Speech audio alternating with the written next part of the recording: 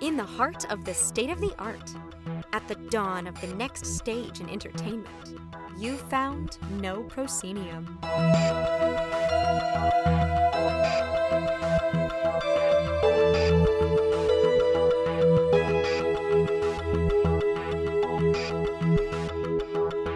You have indeed found No Proscenium, the voice of everything immersive. I'm your host, Noah Nelson, and welcome to episode 425 of our ongoing exploration of the immersive cosmos.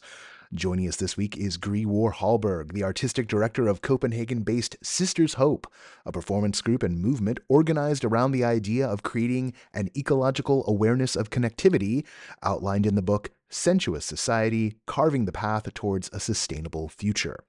Sisters Hope was the group behind the event Sensuous Governing, which took place at the Danish consulate in Edinburgh as part of the 2023 Edinburgh Fringe Festival, which is where our own Toronto correspondent Katrina Latt encountered the group's work. Katrina will also be joining me today as co-host. Before we get there, I just wanted to thank everyone who came out to our meetups this past Monday in New York City and LA at the Cell Theater and the Roguelike Tavern, respectively. We had packed houses in both spots, and we're definitely going to do this again sooner than later. Not so much that it loses its specialness, but look out for more events later this spring. Remember, No Pro backers get first crack at tickets to these things, along with access to our Discord, where you can connect with fans and creators, and it's the only way to get the newsletter these days. Head over to patreon.com/NoProscenium for the hookup. This week, we've got a raft of new and returning backers to thank: MKK Turner, Carl Miller, David Thomas, and Nicole Thayer. Thank you all for joining up. You are keeping us going in times that are not easy for independent media, particularly as a bunch of people have lost their jobs and are starting new things. But we've been out here. We've been out here for 10 years and kept alive thanks to all of you. As always, big thanks to our sustaining backers: Samuel Mostry, Chris Woolman, Samantha Davison, Eric Shamlin, Elaine, Daryl, John Boulette, Cameo Wood, Jay Bushman, Jerome Joseph Gentis, Kurt Collins, Ryan, David Bassick, Richard Ayers, Lonnie Hands-On, Lecker LeCool, the Ministry of Peculiarities, and Jan Budman. And hey, if you want to hook this community up with something special, reach out to me at noah@noproscenium.com. We are always have the door open to talk about sponsorship and other things of that nature. If you've got a show that you're looking to get attention for, two ways to do that. Go to www.everythingimmersive.com and submit the show into our listing system. That's how things get in the newsletter, and become candidates for our coming soon coverage. And you can also fire off at pitches@noproscenium.com. Great idea to do that after you've filled out the Everything Immersive, because then you can say, hey, I already did this and you wanted to reach out about reviews or whatever you're after at the moment. Okay, with that, let's get into this week's episode.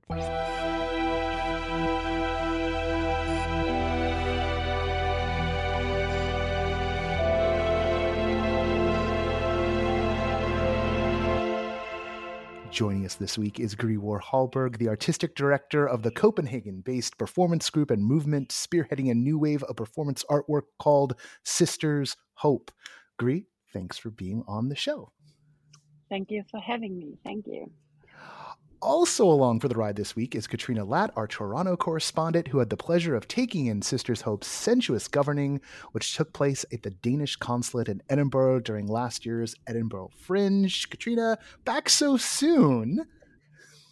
I'm so excited to talk to you both about this. I loved this show during Edinburgh Fringe, and having the opportunity to chat with Gry about this show and the other works that Sisters Hope is doing is such a treat. Very good. I'm gonna hope that you can take a lot of the reins here, because you did get to see the work, and so you're gonna have much more informed questions than me, who's just like looking at websites and program descriptions and trying to come up with smart things to say. So you're in charge this week, is what I'm saying. But Gry, you were just in New York, and I'm just curious as to what you were up to while you're in New York City. Yeah, I mean, we've been manifesting our performance pieces and art activist practice primarily in a Northern European context. And I think our specific performance artistic approach has also grown out of this geographical area. So, and we have developed what we have come to term inhabitational art. So inhabitational art is something that moves beyond both spectatorship, but also moves beyond temporary participation into more permanent inhabitation of the artworks. And so we thought, okay, that would be interesting to bring this out of a European context into a US context and see how that, or a Northern American context, to see how that responds, how the response would be in this geographical area. And also, we work with what we call democratizing the aesthetic. So this inhabitational artwork is also about opening more poetic and what we call sensuous, which is primarily sensory-based modes of being in the world, to open that up to as many people as possible. So we also perceive it both as a performance practice, but also as a movement. So to expand beyond our own geographical area, actually. So we were there to explore and learn and listen and understand context.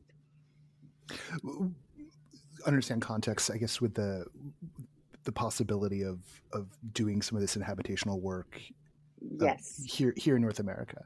Yes. So maybe just to give people something to hook into, and maybe the Edinburgh show, because that was not a long-term piece. There's some long durational work you're doing. I'm really fascinated about that.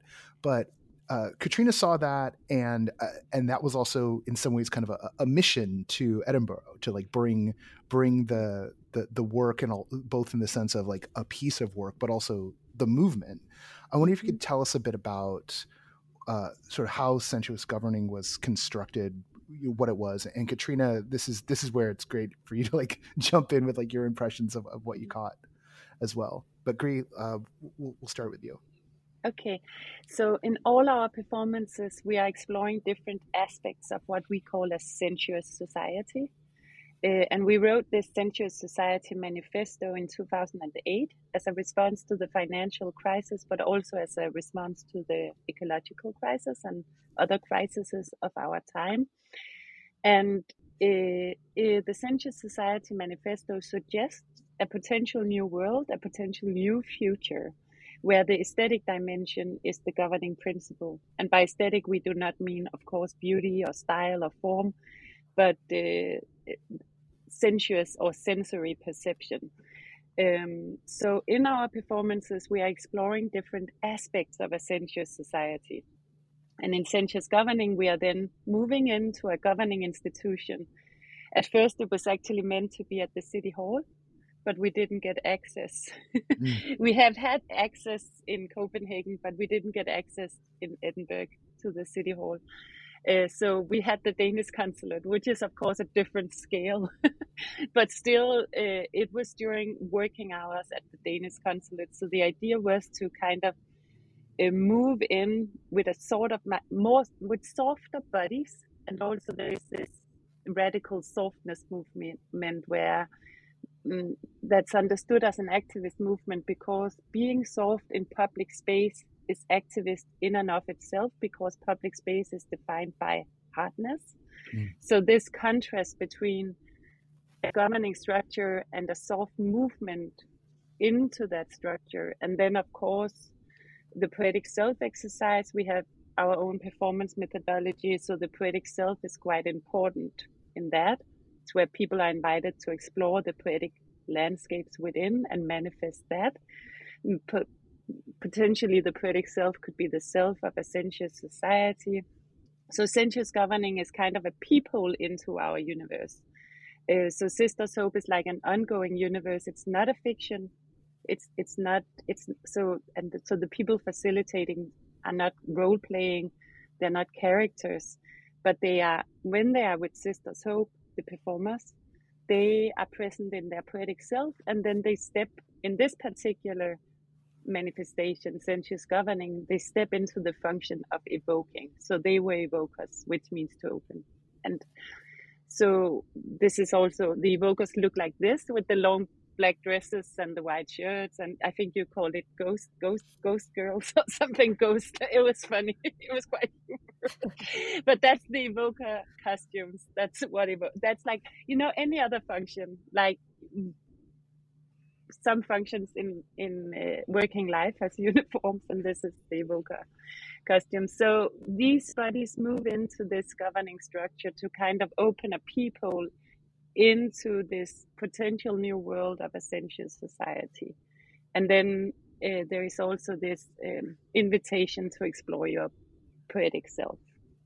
And it's because it was short, it was not inhabitational, but at Fringe, it was still quite long. It was 3 hours or something, right?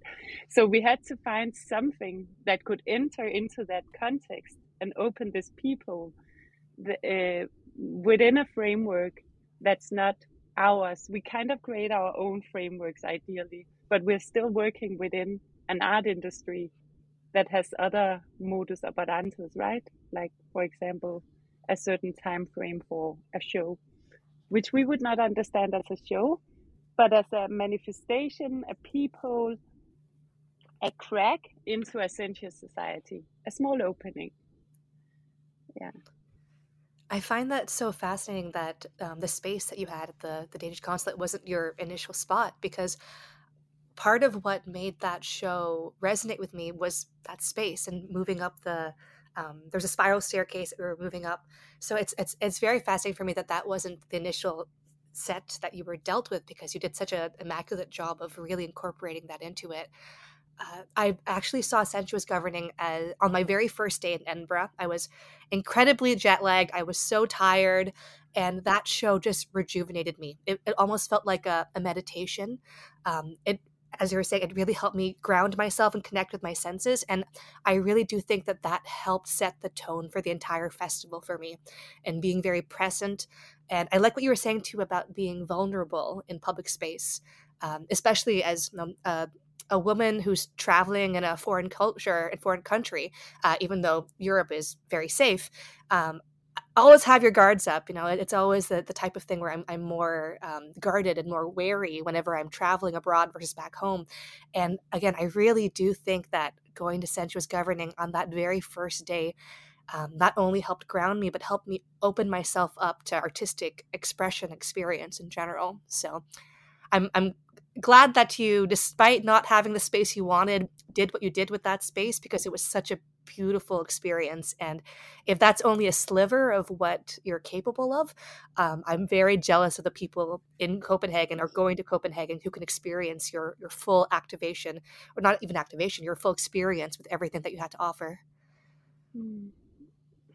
Oh, thank you. Yeah, I think also we ended up being very happy with the space, nevertheless, because we do work very site specific. So we work with immersion, and we also work with intervention. And so Sensuous Governing is also an interventionist piece. So it takes whatever site and setting we intervene into deep consideration, and it melts together with that space. So again, it's not a fiction that has to fit into a site. It's an intervention into an actual site. So the site that we ended up being in, then that's it. Then it's not like you scale something into a new site. You start from scratch with that site, so to speak. Have you done Sensuous Governing in any other markets, in any other spaces, or is that the first time it's been done? We've done it in the city hall of Copenhagen and the city hall of another city called Odense. Yeah.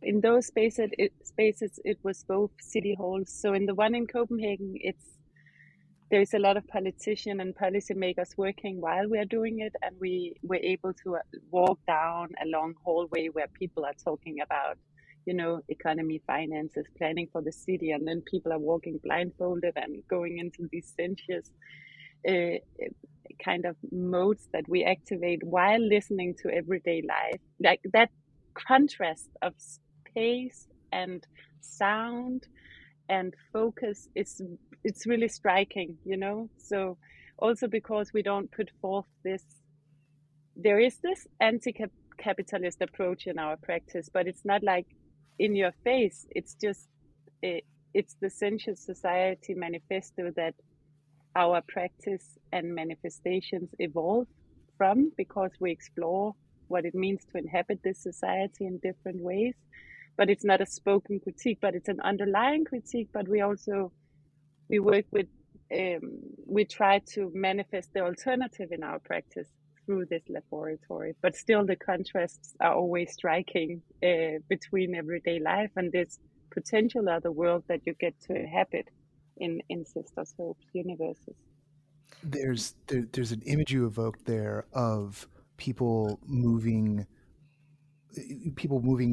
who are blindfolded through the space with politicians and then engaging with the space on a sensory level. I wonder if you could talk a bit about, and maybe Katrina, you could also talk about what you did, but what people are doing as they're moving through what, you know, this piece in particular, or maybe the pieces as a whole. Because I'm getting a sense that we're dealing with something that is, you know, non-narrative but poetic in a visceral sense, about realigning how someone is engaging with the space around them, and maybe even engaging with the practices around them, as if you're trying to create, or not trying to create, but as you're sort of revealing a kind of poetic level of reality that is both possible, and because you're doing it is, you use the word manifest, is manifest in that moment by having people move through it. But at the end, that also comes down to something really tactile, really sensory. So what are the things people tend to do as they're going through this piece in particular? Yeah, I don't know, Catherine, do you want to respond to that first, maybe? Or Yeah, I'll take a stab at it first. And I mean, mm, it's been some time since I've done it. So if I've forgotten any aspects, or if there's anything that you mm, want to add, let me know. But when we first entered the building, we had to sign a contract. So we were given a document that we read through. We had to sign off in a couple areas, and answer some leading questions as well. And then once we were brought inside, we were blindfolded. So I knew very little going into this, but just that moment where you lose that one sense and everything else is heightened. And I danced with one of the sisters at some point, and then we were led up the spiral staircase. And it's unnerving walking upstairs without the use of your sight. You know, everything that I've been told when a child, like, don't run scissors, don't, like, close your eyes, I'll run the stairs. All those alarms are going off in my head. So it's nice to kind of tone that down. And as we walked up the spiral staircase, we were given different senses to play with. So at one point, my hands were washed. At one point, I was given a feather and then a rock to hold. And then later on in the progression, when I took my blindfold off, I realized, as I looked down at the people who were doing the things that I had done beforehand, that rock and the feather that I had been holding, I was actually holding above the drop in the stairwell. So actually, if the people who were there with me had not been holding my hands properly, or if I had, for whatever reason, dropped the rock, I could have dropped it on someone underneath. So that was a little unnerving, but I think really helped to tie together the whole idea of being present in your senses, but also the whole idea that what we were experiencing was very much a communal thing that we were doing all together. mm. I also think you talked about how, so we work a lot with a framework. We call it framework, and then within that framework, it's lived life. We wouldn't call it improvisation, because that connotes to something theatrically, a theatrical exercise, which it's not. It's more that we donate our bodies to inhabit a sensuous society. So when we do our manifestations, we live in a sensuous society, and then our performative exercise is to inhabit that sensuous society as deep as possible, and then that transmits to the people we invite in. So someone described it as not being a trick. So in that way, it's quite different from maybe other immersive performance where the fiction is very thick, or, you know, you're kind of like, it's a little bit of a trick you live inside a set design, you're imagining you're somewhere else, but you're really not. It's the same here. You're imagining to be in a sensuous society, but you also really live it because we live it. We take that premise as a given, not as a trick. It's our reality when we do it because we make that decision that now we live in a sensuous. And I think that's the performing bodies transmit that more than doing one exercise performatively strong. It's a transmission of them dwelling deep into their poetic self and inhabiting a sensuous society, and then relating from that mode of being in the world to the audience participants that we would never call audience participants, but in sensuous governing citizens, in Sisters Hope Home inhabitants, in Sisters Academy students. So depending on the format, the audience participants are co-explorers. In sensuous governing, they're approached as citizens. So we pull them into the sensuous society through different exercises manifested by our poetic self, and it's a framework that's there is a manifest. So there is a vision, there is a culture that has arisen. You'll see if you come to Sisters Home, there are eggs everywhere. Why are there eggs everywhere?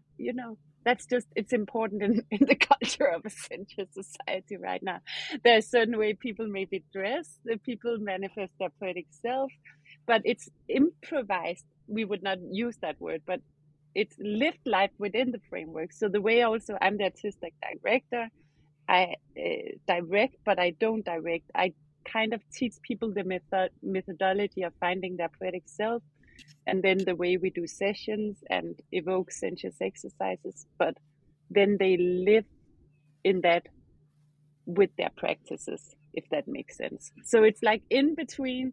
It's not a device process, it's very framed, but within the framework, it's more spontaneous lived life. Does that make sense? So it's kind of, yeah.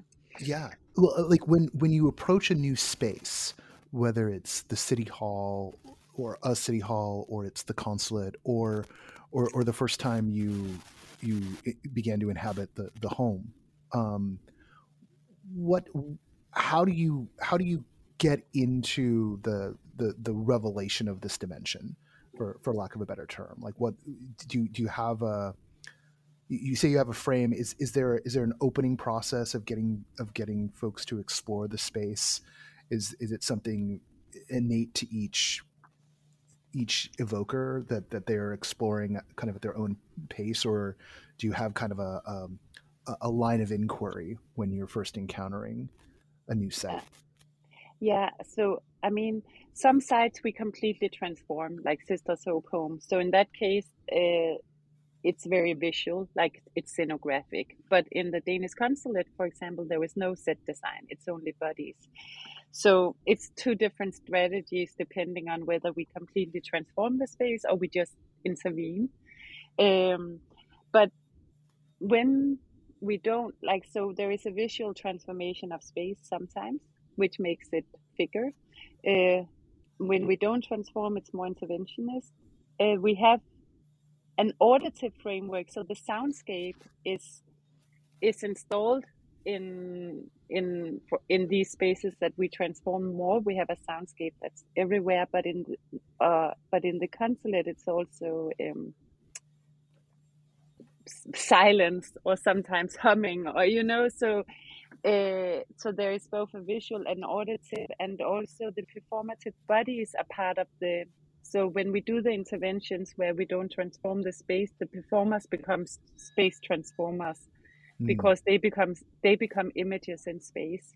So the performers are both, especially in a format like sensuous governing, they're both like installation pieces in and of themselves. So the training is also about being aware that you are an image in space, and how that image, it can also be a portal to the mystery or something otherworldly.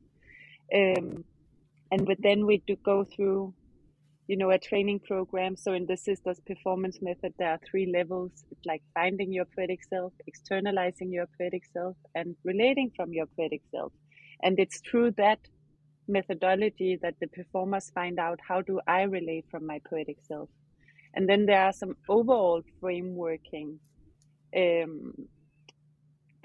the slowness, the silence, the stillness that is almost always there in Sisters Hope in the frame, because that contrasts everyday life so much, because our everyday life right now in our time is fast and loud. So just being still or silent and slow is a contrast. So in that way, that can also be a portal into another way of being in the world that's simple. And then within the spaces, for example, in home, where there are many performers doing different sessions based on their poetic selves. Some sessions are very loud and very rowdy or very dirty, with soil, but that's held by this overall framework that creates like otherworldliness when you just enter from the outside. Yeah. Tell us more about the home, because this is from one point of view, this is a long form durational work that Sisters Hope is doing. From another point of view, it's like the physical manifestation of the tenets that you've created, or at least I'm making an assumption there that's part of what's going on. When did it emerge, and yeah, like what happens there? What's going on with that? Yeah.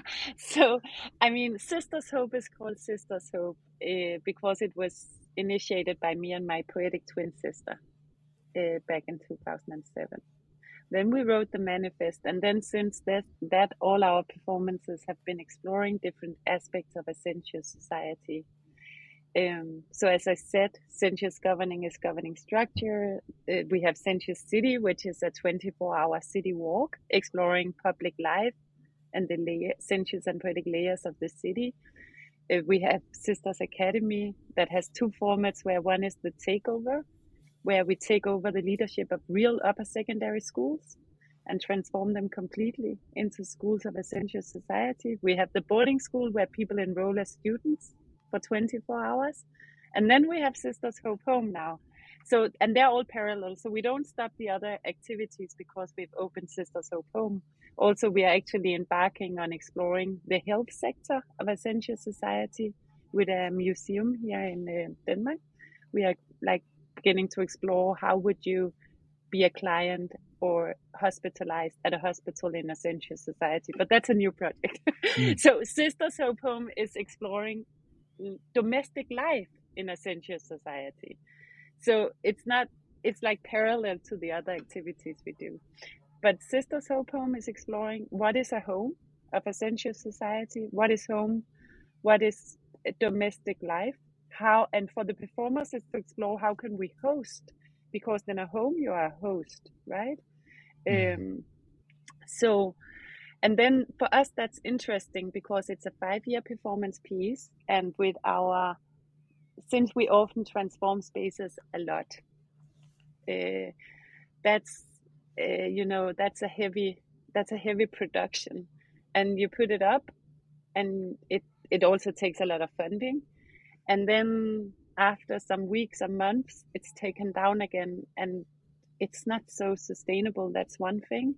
The other thing is that a lot of people want to come back because it often sells out really quickly, these inhabitational formats where you stay for 24 hours, because, for example, in the last boarding school, there was 30 performers and 30 students could enroll. So it's only 30 per, yeah. And so here for 5 years, people can come back, and we have a format that think is very interesting here called this Sun Part 2 and Moon Part 2. So Sun Part 2, you come back, you buy a ticket to come back every year, every month for a year, and then you have homework in between, like where you anchor the poetic and sensuous into your everyday life. That's one format. And Moon is the same, just half a year. So people commit for a year, to come back every month and to integrate the sensuous and poetic into their everyday life. And that's where it becomes, quite activist and quite, emerge. That's where life and and art really begin to merge for the Patu inhabitants. And then we also have other participatory levels here, like people who come for 24 hours. We have residency programs where people come to do both researchers, artists, teachers, activists, whatever, comes to do residency programs here to explore their own framework, their own practice, to explore their own practice within the framework of a sentient society. So what would my astrophysics research be like if I was living in a sentient society? So the idea is that all aspects of our life is informed by the current paradigm of economic rationality. It's inescapable from the moment we are born. That's our reality, and it defines so many aspects of our life.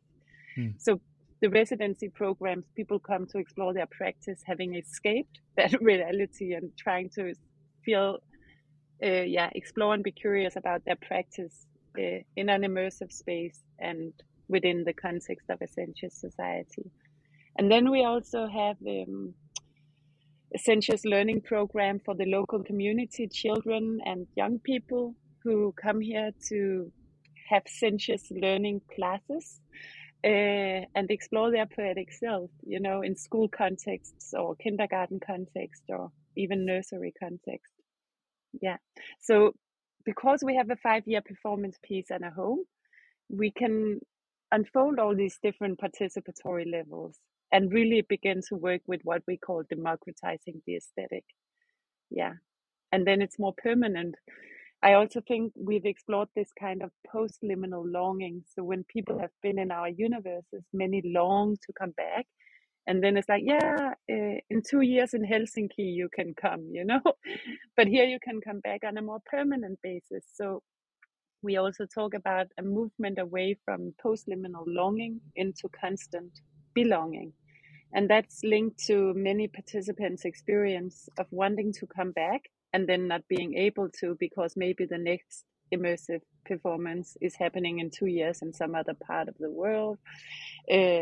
So this thing about enabling, so Sisters Hope Home is also enabling for people to have constant belonging rather than post-liminal longing, which for me also makes sense in terms of moving away from not only spectatorship and temporary participation into more permanent inhabitation of the arts. And maybe the last comment in relation to that is also that we talk about the poetic self being inherent.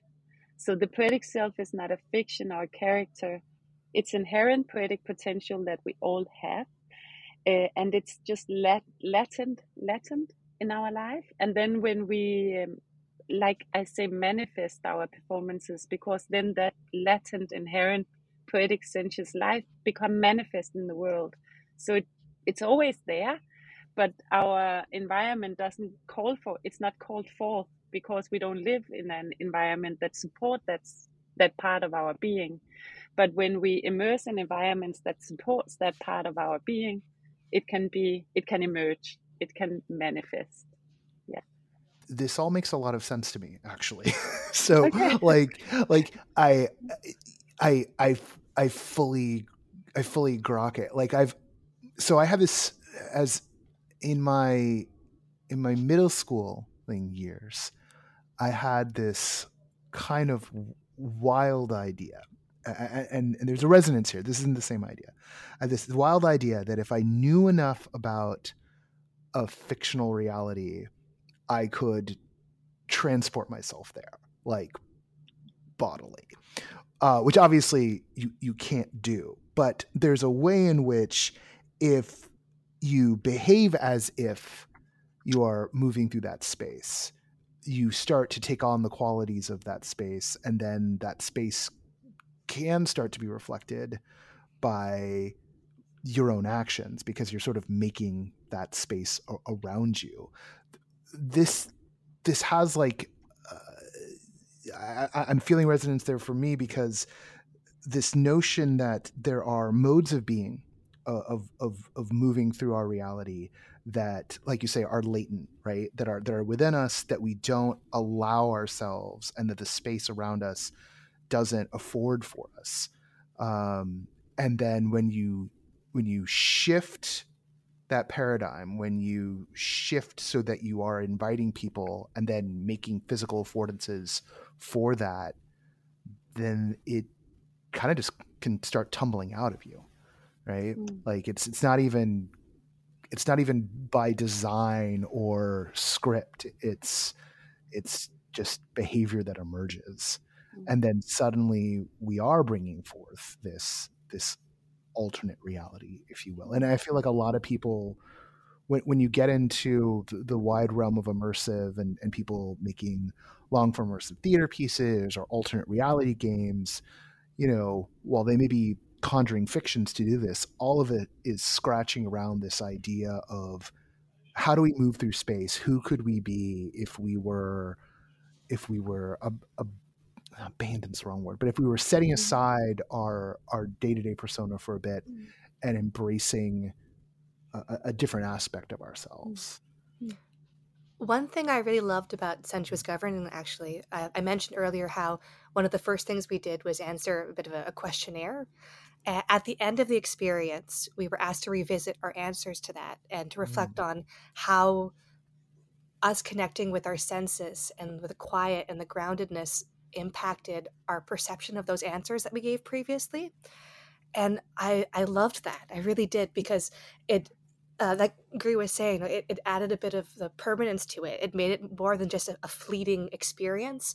And by taking that time to really reflect and to write things down, it really stuck with me longer and helped me to, like you were saying, Noah, create that world, that environment, and have it stick with me for longer. So that whole concept, I think, was written into the whole way that sensuous governing worked, and I would love to see the way it comes to life within your other experiences as well too. Yeah, and I also think it's really important that, because now I talk a lot about democratizing the aesthetic, enabling and creating spaces to unfold and manifest inherent poetic potential that our everyday doesn't allow for. But it's really important also to say that artistic quality is important, because that's the portal. So it is art pieces, because sometimes people, so that's the portal, it's so it can't just be a random setup of slowness and sensuousness. Maybe it can, but then that's not what we are doing. So we are really also interested in this being so specific and so precise and trained so much and create art pieces that can open like a portal to the mystery of the otherworldly or the Latin poetic life. Because if that's not there, it's not really an invitation. Sorry, if that's not there, it's not really an invitation. Then it's so it's that care for the artwork is also really, really important. And I think it's good to mention that when we talk about all these other healing aspects of the practice, which is there because our society longs so much for other modes of being in the world. We all know how dysfunctional our current paradigm is right now, and we can create alternatives, we can create practices, and art can be used for that as well.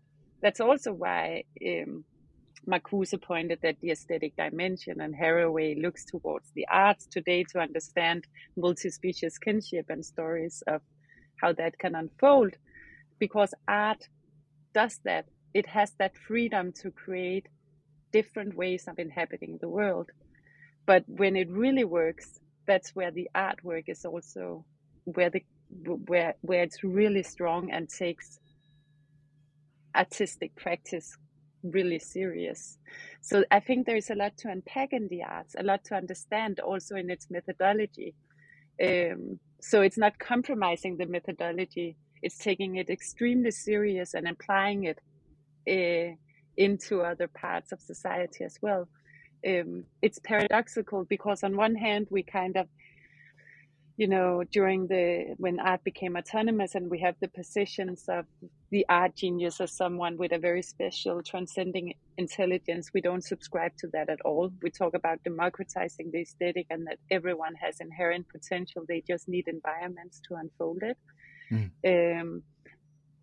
But at the same time, we don't talk about art being applied or being colonized by our current paradigm and just be translated we talk sensuous society, art is the governing structure. So it's a turnaround. It's not art being applied to support another agenda. It's art setting the agenda, but then helping and supporting economy or politics, or it's the governing structure of that system. So then how would we do politics if we were living in a sensuous society? We would do it differently. Today the cultural ministries they have very low budgets, and it's not prioritized in any way. So I think that's important. I wrote an artistic research PhD called Sensuous Society, Carving the Path Towards a Sustainable Future through Aesthetic and Habitation, Stimulating Ecologic Connectedness. And I mention that because I have a section on this, what you could call aestheticization versus sensuous society. It's two different things.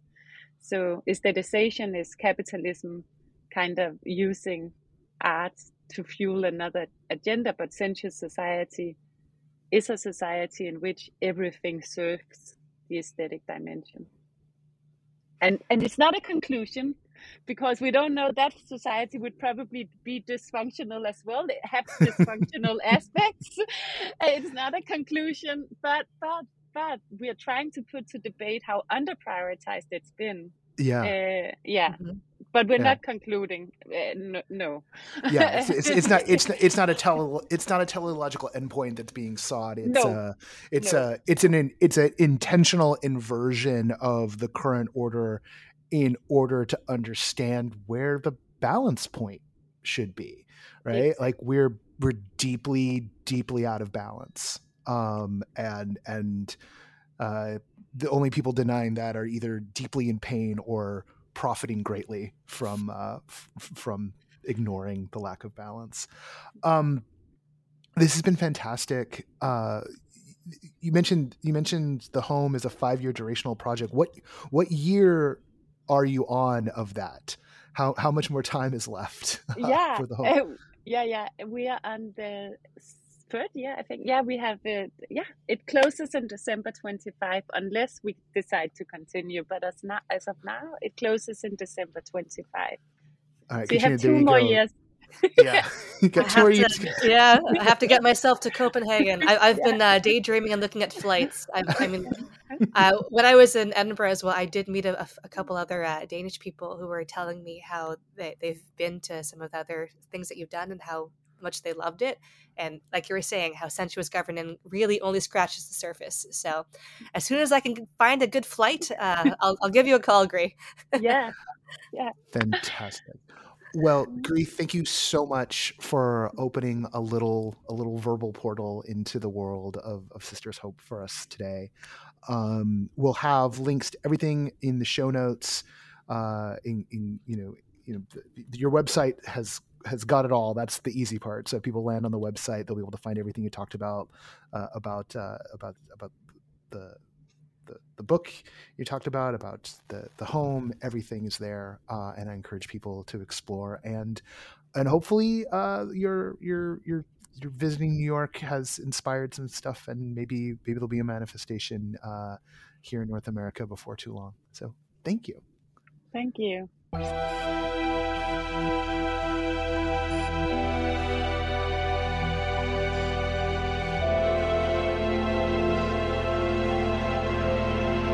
Once again, I want to thank Gry for being our guest this week, and Katrina for being our co-host.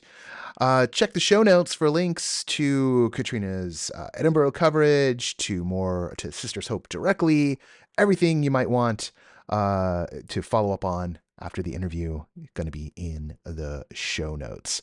That's it for this week. I'm tired. I've been running around a lot. I need to take a little breather here. But we'll be back next week. We've got plenty of episodes planned out or already in the can. The